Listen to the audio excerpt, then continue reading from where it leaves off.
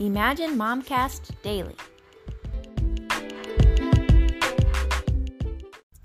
Day 18 of the Motivational Challenge. When I was reading in the New Testament letters, Paul always says this phrase, grace and peace. Grace and peace to you in the name of the Lord Jesus Christ. I kind of just always skip over it because it's just at the beginning. It's kind of an introduction to the letter. But it really popped out to me the other day. And I thought to myself, why does he always use those two things together? Why always grace and peace?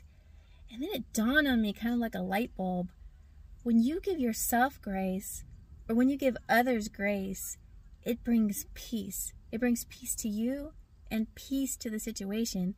Like, think about when your kids do something crazy or wrong and you're about to blow up, but then you give them grace.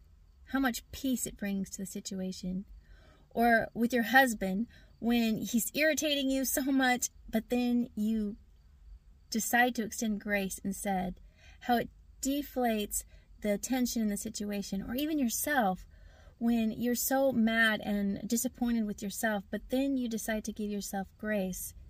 It brings you a peace that passes all understanding and allows God to speak into you. So focus on grace and peace today. Romans 12:2, it says, do not be conformed to this world, but be transformed by the renewing of your mind. Renew your mind today with grace and peace.